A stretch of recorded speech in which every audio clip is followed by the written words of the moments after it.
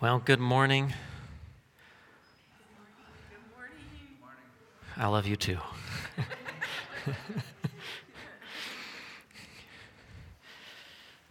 Well, it's good to be in fellowship together by the grace of the Lord who saved us and brought us into this family to have this fellowship with one another and around His Word. And it was a joy to hear the music practice, especially as I think about this lesson and what we're going to talk about, leadership, holy leadership, and God's sanctuaries, which you know how this ties into us being the temples of the Lord, and we bring our holy gifts and fellowship, people that we want to offer our best, and that happens in song or in coming to study and to share also in the holy hope that we have with one another.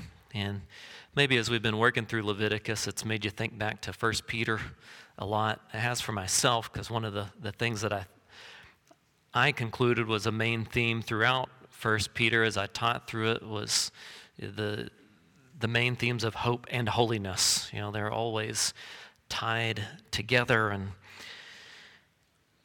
knowing that Peter was very much drawing on the book of Leviticus, I thought that's where he got this stuff.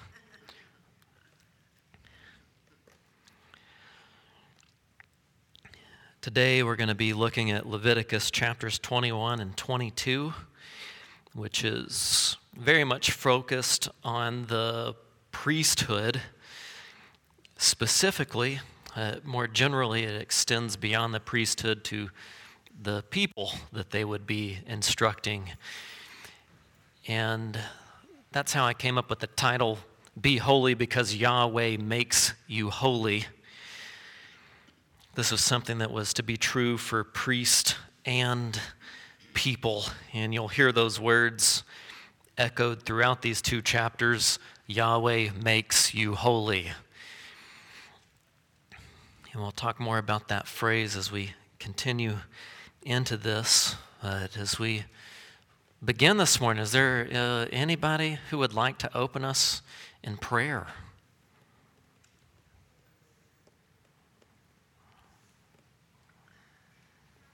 Are you going to do it, Rick? Don't make eye contact. You had such a confident lock in on me. You're unashamed. All right. Our Heavenly Father, we thank you for your word. We thank you for its richness and really, just we could go on and on with adjectives to describe you and just thank you for what you've given us. Thank you for your spirit that helps us, actually enables us to understand. Just pray, Lord, that you would bless Charles and his preparation for this time. Thank you for it. And just pray, Lord, that it would be edifying to us and that we would take it and learn to know you better. In Jesus' name. Amen. The priesthood is specifically addressed in these chapters 21 to 22, and God instructs them that they're to be holy.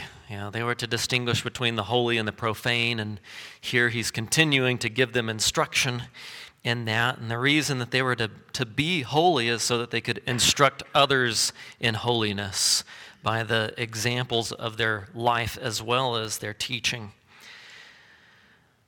More generally, we learn throughout Scripture that spiritual leaders are to be examples of holiness to the Lord, to the whole congregation. And that then the congregation is to model that holy as holy witnesses throughout the world, which if that was just left to ourselves to become holy, we might have much reason to despair. But the hope that we have is in that phrase that gets repeated throughout these chapters, Yahweh makes you holy. He makes you what He commands you to be, which is where we have a promise and our hope. And as we orient ourselves to these two chapters, it's always important to understand the difference between the First Testament and the Newer Testament.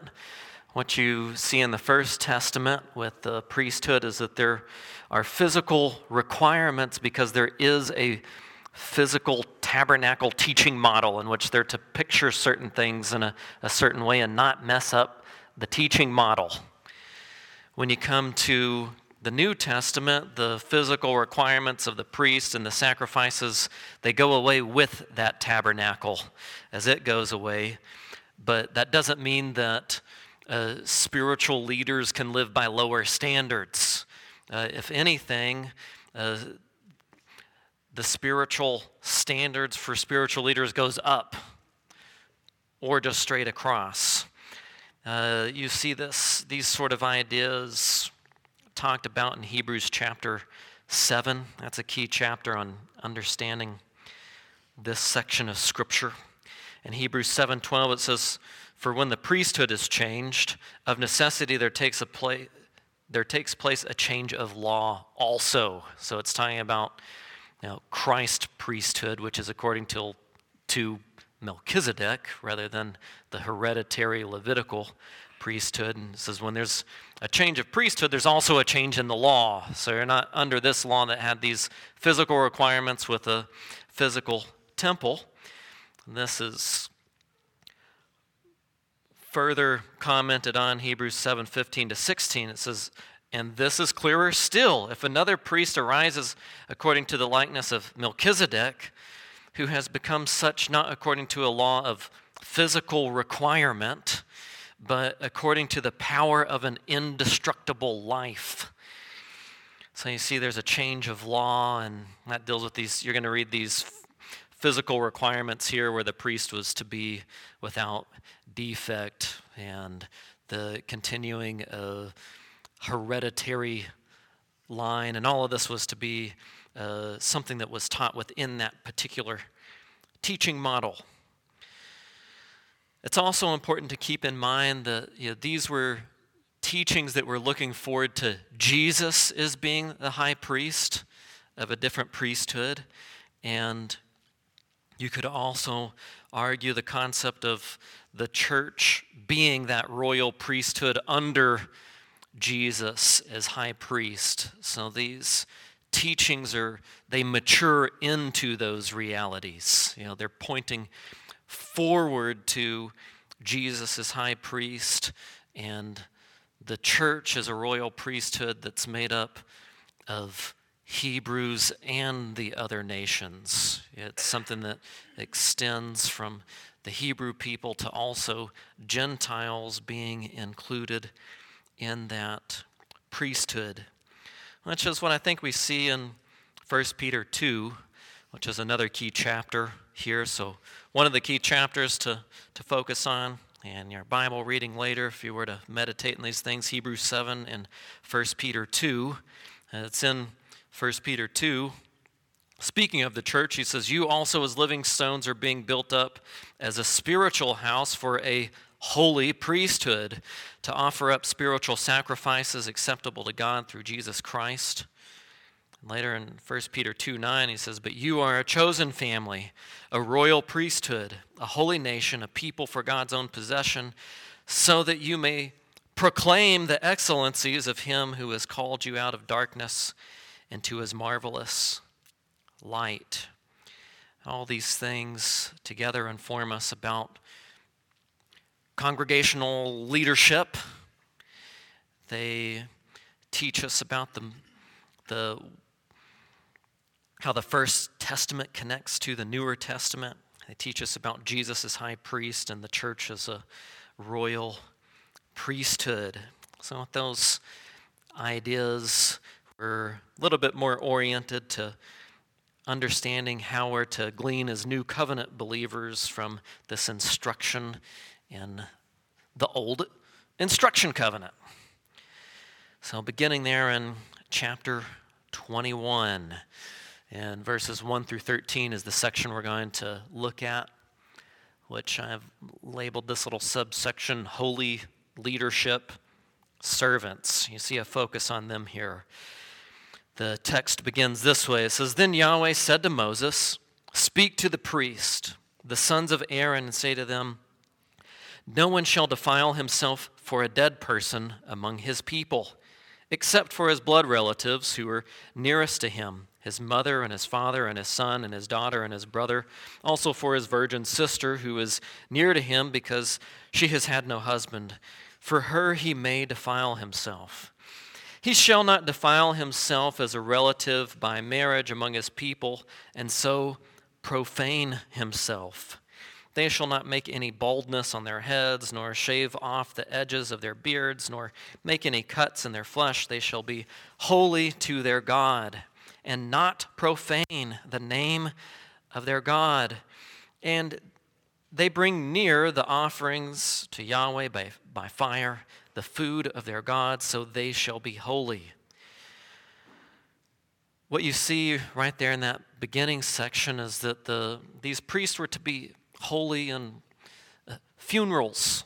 They couldn't go to every single funeral given the dedication that they would have toward the ministry which the Lord had given them. So he restricts their funeral attendance to blood relatives only. Otherwise, the only thing that they would ever do is go to funerals.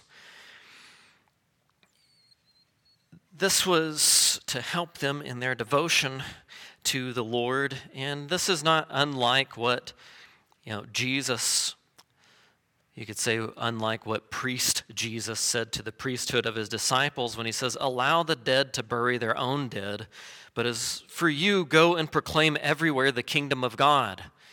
He's saying you can't be distracted with attending every funeral that happens, but you need to be focused on the proclamation of the kingdom of God. You need to have a life that's undistracted by other things. You need to be focused on the best things and the priorities that God gives. Also in this concept of funerals, you see that they weren't to grieve as others did by balding their heads or cutting themselves as people would commonly do at funerals in their culture and in the land of Canaan to which they were going. So he says, you can't grieve like others do, but you are to grieve in a way that shows the hope of being in covenant relationship with God, the hope of his covenant promises. So how do you think that connects into how we would perceive our own funeral attendance today and how we grieve the loss of loved ones? We grieve not as the rest who have no what. Yeah, we don't grieve without hope. So you don't have to cut your hair off or shave your beard corners or cut yourself. But we grieve with hope because we know that those who die in the Lord, they don't die in vain. We know the truth that to die is gain. We know that Jesus died and rose again, and so God will even bring with him those who have fallen asleep in Jesus. You see, the priesthood was designed to grieve and hope, to give others that hope, to communicate that holy hope and encouragement to others. Picking up in verse 7, they are to be holy not only in funerals, but in marriage. In verse 7, it says of the priest, "They shall not take a woman who is profaned by harlotry, nor shall they take a woman divorced from her husband, for he is holy to his God. Therefore you shall set him apart as holy, for he brings near the food of your God. He shall be holy to you, for I, Yahweh, who makes you holy, am holy." And if you look down to verse 13, picking up there, it says, "He shall take a wife in her virginity, a widow or a divorced woman or one who is profaned by harlotry. These he may not take, but rather he shall take a virgin of his own people as a wife, so that he will not profane his seed among his people. For I am Yahweh who makes him holy." The marriages of the priest were to reflect the purity of the covenant. Thus, they could only, you think about this in a teaching model, they were to take a wife in her virginity. They weren't to take a widow or a divorced woman or one who was profaned by harlotry. These they were not to take. It's like, well, what was the reason? I was like, well, this priesthood had a physical requirement, as we talked about, which you see in verse 15. It says, so that he will not profane his seed among the people. There was the office of the high priest was something that was hereditary, and it was a teaching model that was to display an undefiled priestly family. That was what was to be pictured in this priestly model. Now we know in the New Testament, under the New Covenant, there is no hereditary priesthood like this, so we don't have rules that are exactly like this, saying, no Christians could ever marry a divorced person. But instead we have more general rules, like in 2 Corinthians 6, such as do not be unequally yoked with unbelievers, because our marriages are to be pictures of God's covenant faithfulness, and he doesn't marry himself to demons or to Satan, which is why he says also that we're not to, in any sort of, whether it be marriage or any sort of ministry thing, we don't yoke ourselves with unbelievers. But also, the scripture recognizes that sometimes somebody marries somebody else, and while they're a believer, the other person they're married to turns out to be an unbeliever. And so there's instruction to those who are already married, but to believers that are already married to unbelievers. You see this in 1 Corinthians 7 or 1 Peter 3. It also speaks of church leadership in 1 Timothy 3 that, if they are married, they're going to have a marriage that's above reproach in the eyes of all who see how they live within that marriage that they might be in. So why is it that spiritual leaders are not to defile themselves? Well, it's because they're to be holy. That's what God wants to be seen in his congregation. Well, why does God want them to be holy? So that they do not profane. You see that? There's that contrast with holy and profane. So they don't profane the name of their God, ultimately. This is about God's name. He wants to teach the world things about himself through congregational leadership, the congregation, funerals, and marriages. And how is it that they become holy? Is it they just have to give it the old college try and grin and bear it?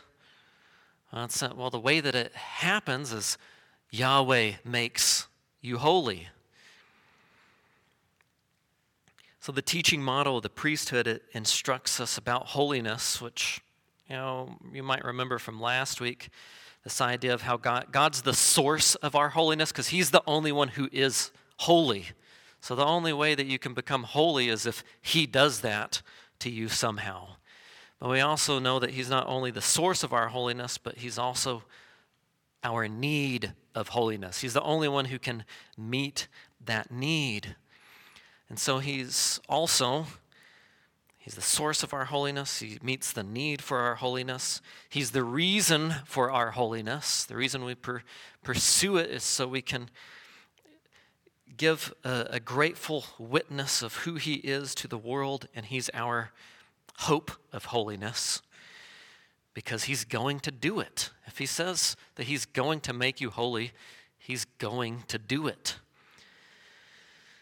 And all of this affects, our fellowship with God, which you see this is tied into food fellowship offerings. It's tied into the witness of what God is like because, the nations would see Israel's worship, and it would be instructive not only to Israel, but to everybody who would watch how they were worshiping, and then they would ask Israel for a reason for the hope that was in them. Because all of this Well, why do you celebrate funerals this way? Because of our hope in our holy God. Why do you Levitical people get married like this? Because of the hope that we have in the covenant of our God. You're probably connecting in your mind how this is teaching this concept of working out your holiness to God with fear and trembling, for it is Yahweh who is at work to make you holy, both for fellowship and not to profane his holy name. Does that sound like a New Testament Bible passage that you're familiar with in Philippians chapter 2, verses 12 to 16? It says, "So then, my beloved, just as you have always obeyed, not as in my presence only, but now much more in my absence, work out your own salvation with fear and trembling, for it is God who is at work in you, both to will and to work for his good pleasure. Do all things without grumbling or disputing, so that you will be blameless and innocent, children of God without blemish in the midst of a crooked and perverse generation, among whom you shine as lights in the world, holding fast the word of life, so that in the day of Christ I will have reason to boast, because I did not run in vain nor labor in vain." You can hear that, Paul is preaching his Bible. He's preaching the purpose of the priesthood even there in Philippians. It's like, well, why do we work out our salvation with fear and trembling? Why do we work out pursuing holiness? Because God is at work in us. The reason that we work is because God is at work. Now, maybe that causes some philosophical tension in your mind. Live with it. It'll make sense in glory. But right now, it's not. We know that God, the reason that we're working is because God is at work in us. He's going to make us holiness, or he's going to make us holy. So we pursue holiness. God's the source of our holiness, but it's not something that just happens while you sit in the lazy boy, but it's something that is happened by disciplining yourself for godliness, which is what Paul said to Timothy. It's like, well, what's the secret of holiness? Is it like you just say some special prayer or do a few special things and then you just get zapped with holiness? No, it's discipline. It's growing in the knowledge of the Lord and disciplining yourself to walk in his instruction. And God is our certain hope that he will meet our need through the means that he has given us. He will accomplish in us what he has called us to. So Christ ends up being our justification, our sanctification, and our glorification. What I mean by that, to put it another way, is Jesus is the way that we're made right with God. He's also the way that we walk right with God until the day when we're just right with God and everything's right with God. It's not like, in Galatians there were some people who got confused and they thought, well, okay, fine, the way that you're made right with God is Jesus, but the way that you become a better Christian is you add in the law of Moses to your life. That's how you become a next level super follower of Jesus. He says, nope, it's just Jesus. It's just Jesus is your justification. He's also your sanctification. You don't need to add anything to him. He makes you right with him. He's the source for walking right with him, and he'll complete the work that he started in you. So he's also the end goal, which is the purpose of the law. Paul comments on this in Romans 9 through 11, how part of what some of the Jewish people missed was they thought that the law itself would help them get to the goal of righteousness. And he says, no, the goal was for the law to lead you to Christ being your righteousness. Now, continuing on here in Leviticus 21, I guess if I had those cool little magnets, I could move it. I could pull them out and move it to the point that I'm on. Because sometimes I know you zone out and you're like, where are we at right now? This is where we're at. It happens to you too. I know. Point number 2, holy for the sanctuaries. Here let's look at, we can read this whole section here, beginning in verse 16, 21:16. Then Yahweh spoke to Moses, saying, speak to Aaron, saying, no man of your seed throughout their generations who has a defect shall come near to offer the food of his God. For no one who has a defect shall come near. A blind man or a lame man, or he who has a disfigured face or any deformed limb, or a man who has a broken foot or broken hand, or a hunchback, or a dwarf, or one who has a defect in his eye, or eczema, or scabs, or crushed testicles. No man among the seed of Aaron, the priest who has a defect, shall approach to bring near the offerings to Yahweh by fire, since he has a defect. He shall not approach to bring near the food of his God. He may eat the food of his God, both of the most holy and of the holy. Only he shall not go into the veil or approach the altar, because he has a defect, so that he will not profane my sanctuaries. For I am Yahweh who makes them holy. Why is it that the priest can't have any defects?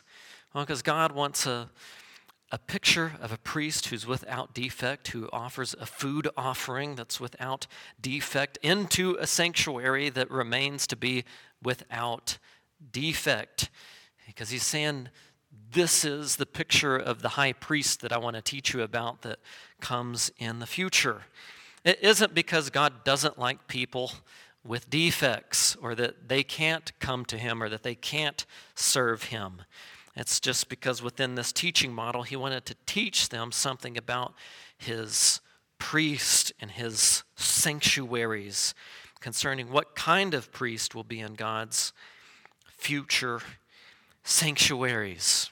Which you might recall, if you were in Exodus class, I think it was when we talked about this. I don't know if we've talked about this in this class, but that's the concept that, when the tabernacle was built, it was adorned with the same clothing as the priest, which is making the point, and it's, they're wearing the same stuff. They're wearing the same purple and blue and gold and things, which people would see the priests are like walking tabernacles.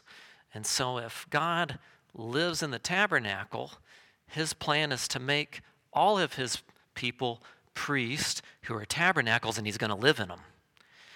In which you see that not so much just hinted at, but just blatantly stated while they're building the tabernacle, and the construction crew of Aholiab and Bezalel, it says, the Spirit of God came into them and gave them knowledge and wisdom and understanding and a willing heart to contribute themselves to service toward that tabernacle.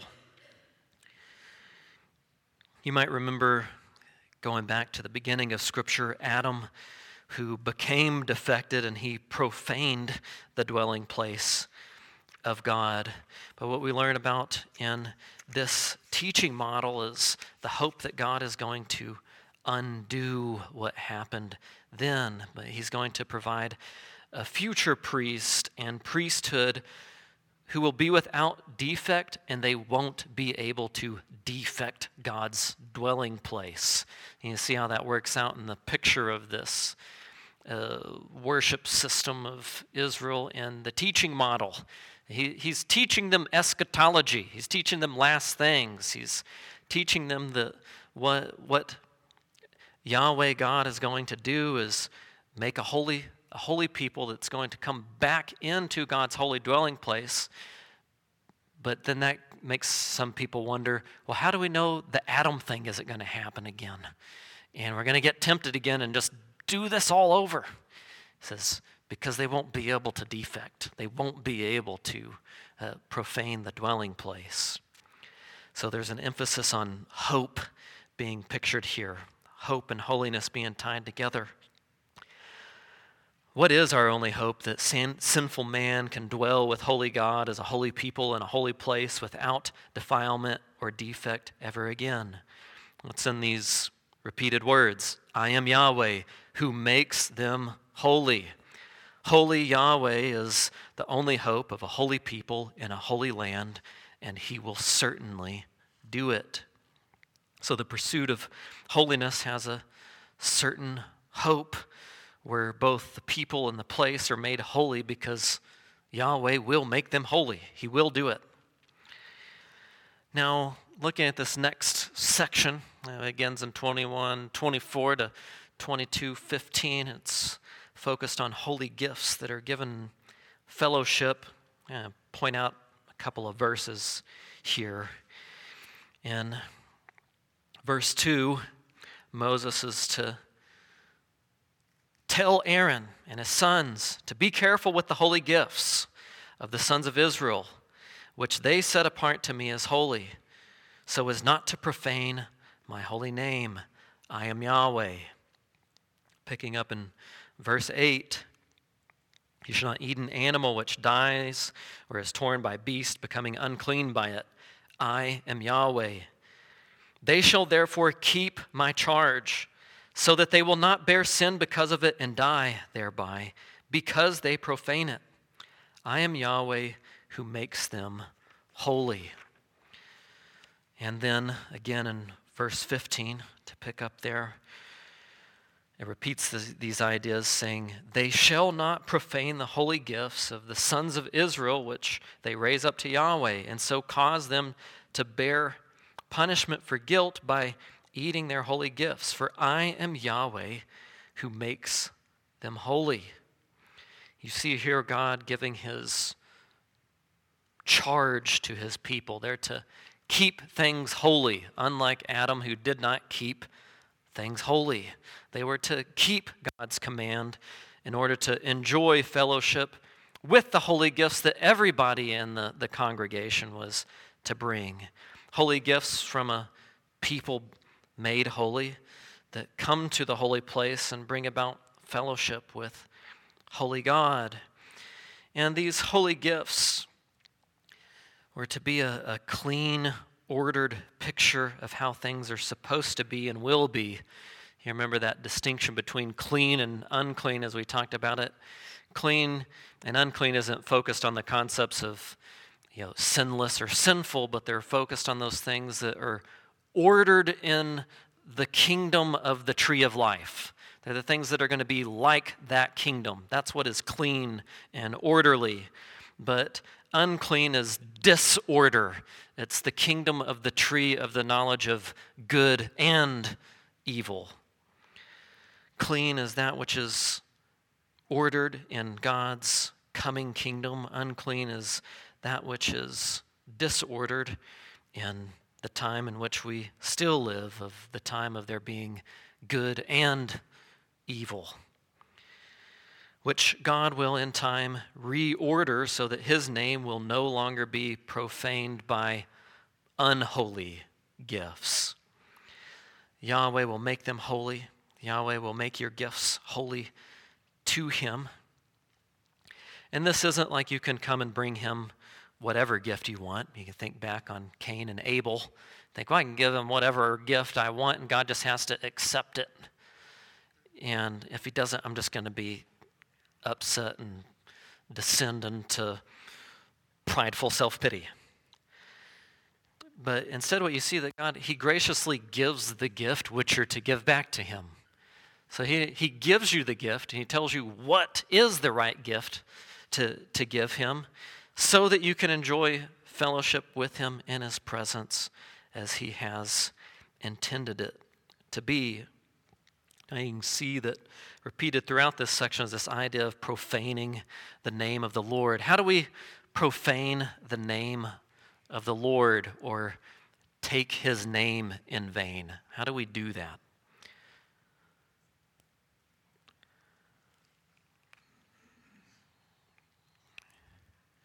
You might remember the 10 Commandments. Usually we think of them in 2 tables or two sections. And usually we think of it, we divide it out in terms of, loving God and loving neighbor, which are two ideas in it. But the commandments, actually the way that they divide out grammatically in the text is the first two, you have no other gods and you don't make any molten images, ties into this idea of honoring father and mother. He's showing, when you honor God, it translates into how you live and honoring every authority that he's set up and delegated in the world. And commandment number 3 is what? Who remembers this one? This is the one about not taking the Lord's name in vain or profaning it. And it ties into these commandments right here, 6, 7, 8, and 9. Which, what are these? Who remembers these? No murder, no adultery, no stealing, no lying, right? So there's your, you want a practical application of how you don't take the Lord's name in vain.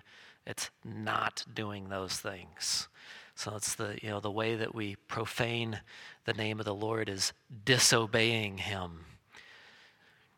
And 4, the Sabbath commandment ties into not coveting. You're not coveting because you're resting in his provision. You're resting in who he is and what he does, and you're not wanting it to be different than that. But we're focused here on this little thing right here and not profaning the Lord and making the point that the way that we profane his name is by disobedience. Bible commentator Alan Ross, and commenting on this, I think makes a good statement. He says, how did people profane the name of the Lord? By disobedience. Likewise, today when people fail to prepare their hearts for worship by examining themselves, then they are treating the Lord as unimportant and his table as if it were an ordinary meal. People also profane the Lord when they give to God less than their best, or when they use the gifts which God has given them for purely secular purposes. Which that made me think back on a story that I heard about our Alaskan friend Roger Huntington, when somebody wanted to donate to the Cochrane Hills Bible Camp their old washer and dryer because they had bought a new one. And he met them at their boat on the river, and he said, "Give the Lord the new ones." Awkward moment, to be sure. But you see that sort of concept. It's like, give the Lord the best. Don't give him the stuff that you're taking to Goodwill. Give him the best. And we want to think about that. When we want to donate our stuff to the Lord, we don't want it to look like, David's super awesome house, and then go, man, my house is way cooler than God's house. Maybe I'll donate him some of the scrap lumber from my place.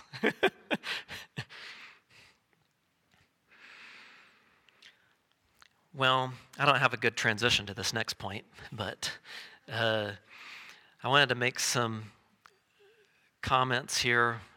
Something I brought up in the introduction. Jesus is high priest, and then us as a priesthood of witnesses. And just to remind you to read Hebrews 7. This is where it talks about Jesus' high priestly ministry, that it's according to the order of Melchizedek. It's not according to the law of physical requirement, but the power of an indestructible life. This is what it says about him in 7:17. It says, "For it is witnessed about him, you are a priest forever according to the order of Melchizedek. For on the one hand, there is a setting aside of a former commandment because of its weakness and uselessness. For the law made nothing perfect. And on the other hand, there is a bringing in of a better hope through which we draw near to God." Later in that chapter it says, "For it was fitting for us to have such a high priest, holy, innocent, undefiled, separated from sinners and exalted above the heavens, who does not need daily, like those high priests, to offer up sacrifices, first for his own sins and then for the sins of the people. Because this he did once for all when he offered up himself. For the law appoints men as high priests who are weak, but the word of the oath, which came after the law, appoints a son who has been made perfect forever. Also, in this concept of a priesthood of witnesses, which you've probably heard this concept of the priesthood of believers. We get that also from Hebrews. It's the priesthood of people who have access to God. It's not just some guys who have access to God, but everybody does. And all of us become sanctuaries of sacrifices. You see this in 1 Peter 2:5. It says, "You also as living stones are being built up as a spiritual house for a holy priesthood to offer up spiritual sacrifices acceptable to God through Jesus Christ." And you see here that idea of there's a priesthood where we have access to God, a priesthood where we make sacrifices to God. And I don't want you to miss here spiritual sacrifices and think that it's only immaterial sort of things, where it's just like, praying, which is immaterial, or singing, which is immaterial, and it means that you don't have to bring your cash, or you don't have to, don't give the Lord the new washer and dryer. Spiritual is physical. There's not a division between those. Just think about the fact that you're offering, spiritual sacrifices from a physical body. This is Romans 12, which we have talked about how Romans is very much a book where Paul is preaching the book of Leviticus. He's preaching the logic of the book of Leviticus. When it comes to holy living in Romans 12, he says, by the mercies of God, which is Leviticus 1 through 16 and Romans 1 through 11. It's like, by the mercies of God, because he's mercifully atoned for your sins and brought you in to this fellowship, you offer up your body as a living sacrifice, which is your reasonable service to him. It's the thing that makes the most sense in life to do. Maybe that wasn't a tension in your mind and you didn't have that sort of division, but nonetheless, because I love you, I decided to bring that up. Also in 1 Peter 2:9, it talks about the priesthood. Again, it ties into this concept of being witnesses to others. And he says, but you are a chosen family, a royal priesthood, a holy nation, a people for God's own possession, so that you may proclaim the excellencies of him who has called you out of darkness into his marvelous light. So as part of this priesthood is that this is really the mystery of the church, and that the Jewish people were seeing it. They were to be a light to the nations, but they were to be a priesthood to those people on the outside. But the mystery of the church is that God made one new man, and he brought the Gentiles into the priesthood. They're like, this is crazy. Build a wall. And God says, take down the wall. No more dividing walls. And he's making one new man, and everybody who's brought to believe in Jesus Christ functions as one new man. Now, picking up chapter 22, verses 17 to 25, we see a holy people offering their best, which is a point that has already been made, but I want you to see here in verse 18 how it's showed that the benefits of these promises didn't come only to Israel, because you remember Abraham, what does his name mean? Was he just the father of the nation? Yeah, he was the father of a multitude. And so reading here, it says, any man of the house of Israel or of the sojourners in Israel. Don't you remember, Abraham was also the father of Egypt in a way, because you remember Hagar, the Egyptian. It's like, why does it keep repeating Hagar, the Egyptian, all the time? It's like, well, his family lineage is wrapped up in the Egyptians also, which his descendancy, by the way, was being a Babylonian in the land of Chaldea specifically. So it's like some Babylonian guy gets saved. He has children with some Egyptian lady, and then Sarah, and he gets remarried later. It's a messy family tree, to be sure. But what you see is, God is able to straighten out crooked branches into the family tree kingdom that He's building. So any man of the house of Israel or of the sojourners in Israel who bring near his offering, whether it is any of their votive or any of their free will offerings, which they bring near to Yahweh for a burnt offering. Remember, these are all fellowship offerings. These are all something that they gave when they felt like it. They were just rejoicing in the Lord and wanted to enjoy fellowship with Him, and so they brought these offerings. And you keep hearing this word repeated of bringing near to Yahweh, and the things that you're not to bring near to Him, the things that you are to bring near to Him, that it includes the sojourners and the foreigners, which were among them. You remember there was a mixed multitude that went out with the sons of Israel for different reasons. And God had mercy on those sojourners and foreigners as well, and they could be brought near to Him by unblemished sacrifice as well, which is good news for us, because otherwise none of us in this room right now would be here. So in this teaching model of Israel's worship, you see that the priests are to be without defect, the sacrifices and offerings are to be without defect, picturing that God's going to send a high priest who is without defect to make a priesthood that is without defect by a sacrifice that is without defect, which will result in fellowship which is without defect. And because our God is so gracious to do that, we come with willing hearts that want to bring our best to God. Now, the offerings we bring, obviously, we're not bringing our grain. We do bring, our instant pot recipes and bring those and set those up for the fellowship meal. So we still have that same sort of concept. But we don't sacrifice animals.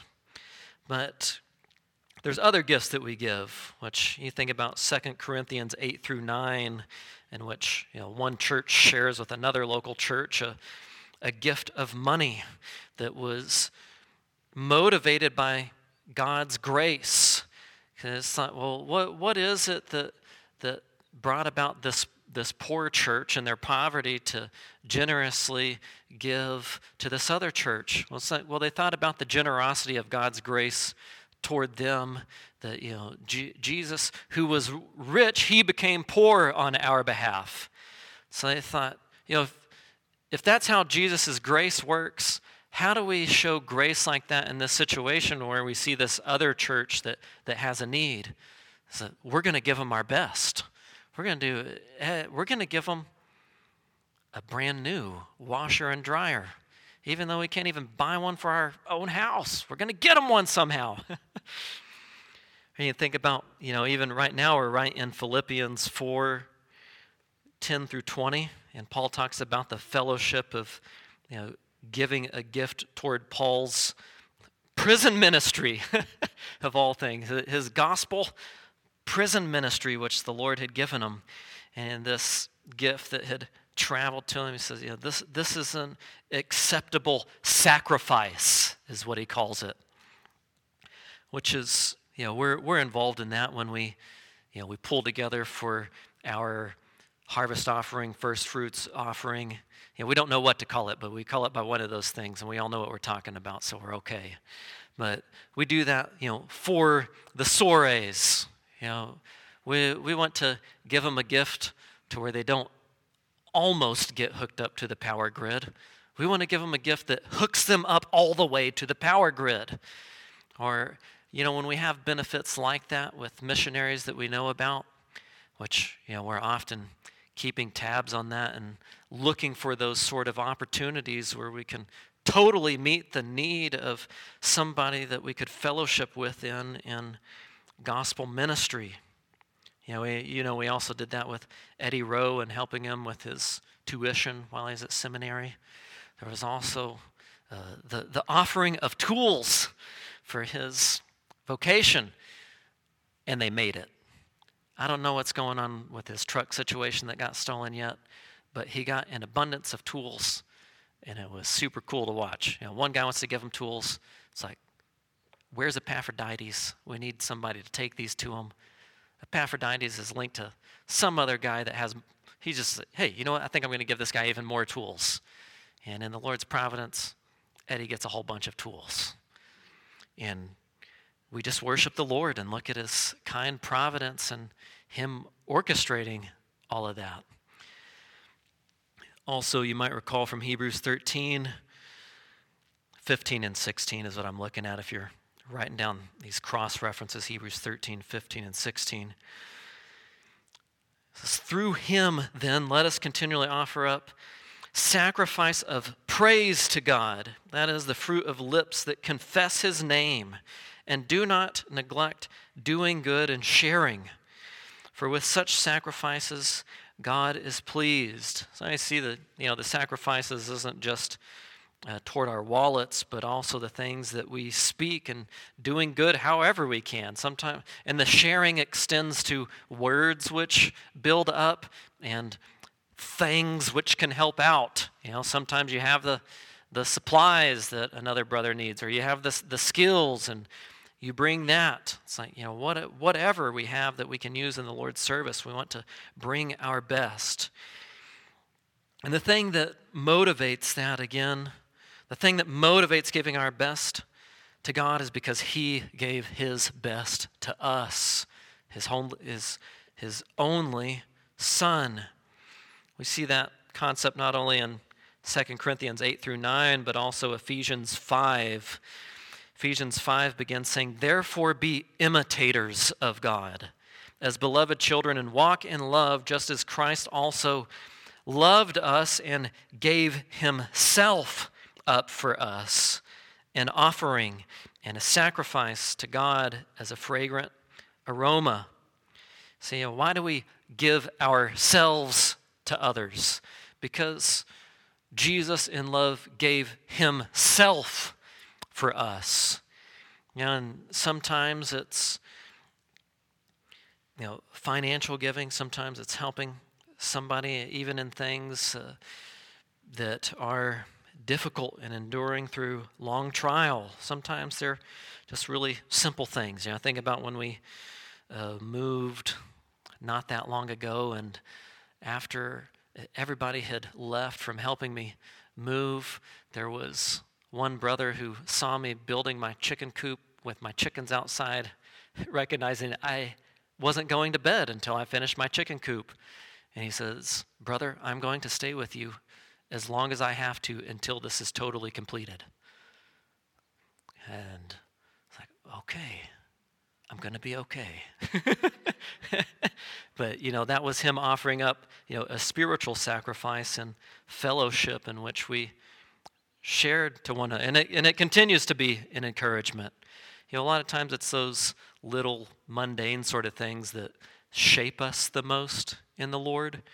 I can think about, in my life, there was another example where I was it was basically like a men's breakfast, but it was dinner, and it was tacos. And there was one of the brothers who showed up late because his car had broken down a few blocks away, and so he walked the rest of the way. And when we broke to get our tacos, somebody asked him, why were you late? He says, well, my car broke down. I don't know what's wrong with it. I don't know what I'm going to do in this situation.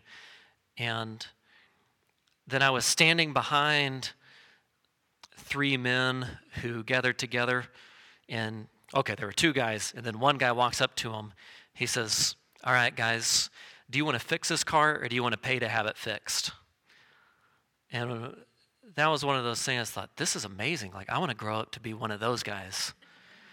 Because there was no, like, are we going to help him? It's just, we're going to help him. Do you want to help him by fixing it or paying for it? It's just, we're going to do this for him. And that was one of those things that, it shaped me and thinking, I want to be holy to the Lord like that. I want to have that kind of commitment to my brothers, to be willing to sacrifice my time or my skills or my stuff, whatever I can do, so that I can show that my God is a generous God who does stuff like that for people.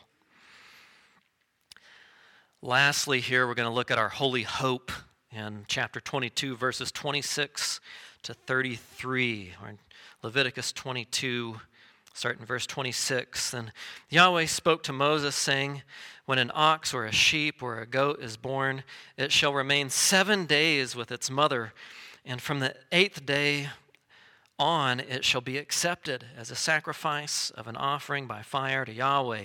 But whether it is an ox or a sheep, you shall not slaughter both it and its young in 1 day. And when you sacrifice a sacrifice of thanksgiving to Yahweh, you shall sacrifice it so that you may be accepted. It shall be eaten on the same day. You shall leave none of it until morning. I am Yahweh. So you shall keep my commandments and do them. I am Yahweh, and you shall not profane my holy name, but I will be treated as holy among the sons of Israel. I am Yahweh who makes you holy, who brought you out from the land of Egypt to be your God. I am Yahweh. Here we're reminded of God's Sabbath and the repetition and reminder through the 7 days. The 7 days, again, is a reminder that you need to enter into God's Sabbath rest, but only God can bring you into it, and He will make you holy. He reminds them of 8th day theology, which was tied to that promise and concept in the Abrahamic covenant. On the 8th day, sons were to be sacrificed, which was looking forward to hearts that would be circumcised and brought into the Abrahamic blessing of being part of that family. That was a reminder of that heart circumcision, which brings somebody into being and entering God's new creation. And notice also that it's sacrifice that makes the worshiper acceptable, which I think is important for our understanding of salvation. That we see that salvation is never about us accepting God. No worshiper comes up to God and says, well, God, I just want you to know that I have come here to accept you into my filthy, sinful heart so that you can live there. But what we know is Jesus doesn't want to live in our filthy, sinful heart. He wants to give us a new one and then make his home there. And he graciously does that by making us acceptable to him. So we don't come accepting him, but instead he makes us acceptable. Notice also those words there when he says, I will be treated as holy. You might kind of hear that as like a threat or a warning, but you should read it as a promise. He's saying, this is going to happen. You might think because of the Nadab and Abihu thing and the molten calf thing that it's not actually ever going to happen. But this is a promise that Yahweh will be treated as holy among the sons of Israel. This is how we know that this is a certain promise and not just a possibility. He's not putting it on the people to say that it's up to you for me to be treated as holy. And he says, I make you holy. I will be treated as holy. Well, how do we know that you're going to be treated as holy? He says, I am Yahweh who makes you holy. He's saying, I'm going to will what I command. I'm going to accomplish the thing in you that I'm commanding you to do. Because you remember that one of the things that the law does, its primary purpose is to instruct, and it's pointing out their need for God to do all of these things for them. He wasn't putting it forth like, well, here's the way that you can possibly make yourself holy. He's like, here's the thing that shows you it's impossible. But what's impossible with you is only possible with me, and I'm going to do it.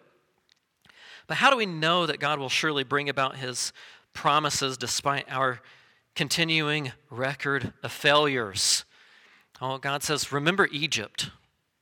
How do we know that God will be treated as holy and make us holy? Well, he says, I am Yahweh who makes you holy, who brought you out from the land of Egypt to be your God. I am Yahweh. So he points to his past grace toward them to point out his present grace toward them, which points forward to he's going to have future grace for them as well. He's not going to change or waver in who he is or what he's going to do. He will be who he will be. He will not change in his character or his will. He will do it. He says, don't forget Egypt. Don't forget that great salvation event, which the equivalent of the death and resurrection that happened in Egypt for the Israelites is paralleled in the cross of Christ and his death and resurrection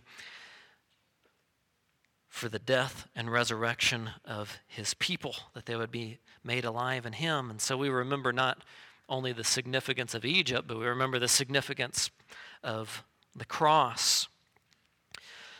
So pulling all of these things together, we see that spiritual leadership within the congregation is something to be taken seriously. God has standards for spiritual leadership which they must be met. And you read 1 Timothy 3, it says, the man who desires to be an elder, he must be above reproach. It doesn't say, he has potential to be above reproach.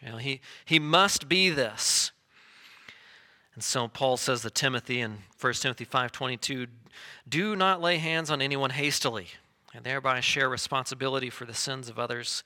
Keep yourself pure, which again is a reminder to be praying for the spiritual leadership that the Lord has placed here, but also be praying for our leadership training. There are other men whom we're seeking to be faithful to what Paul said to Timothy, and training other faithful men who will teach other faithful men. So I have a multi-generational legacy of men who are above reproach and able to teach and be examples to the whole congregation.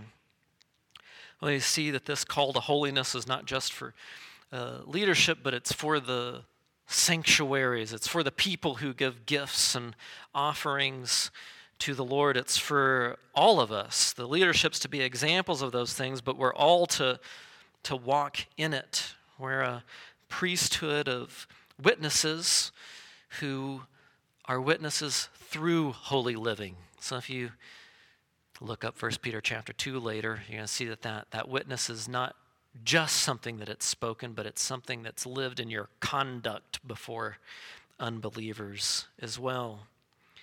And all of this is so that we would enjoy the holy ordered fellowship that God has designed for us, to enjoy a picture of his rest now, because we enter into enjoyment and activity in him in this life, but we enter into it unhindered, completely apart from sin when that moment of glory happens. And as we look forward to that, it's all of these things that motivate us wanting to give our best. Because he has made us right with him, we want to walk right with him with the hope that everything will be made right in him. We'll close there in prayer, and if you have any questions, I'll be around. Our gracious Lord, you alone are holy and have given us a holy calling which puts a certain fear in our hearts, not a fear that immobilizes us, but a fear that comes with a certain hope that you'll finish the work that you've started in us, that you're the God who is with us. And though we stumble and fail and many ways you don't separate yourself from us, but you have chosen to make us clean and undefiled in Jesus, our high priest, who is everything that we need.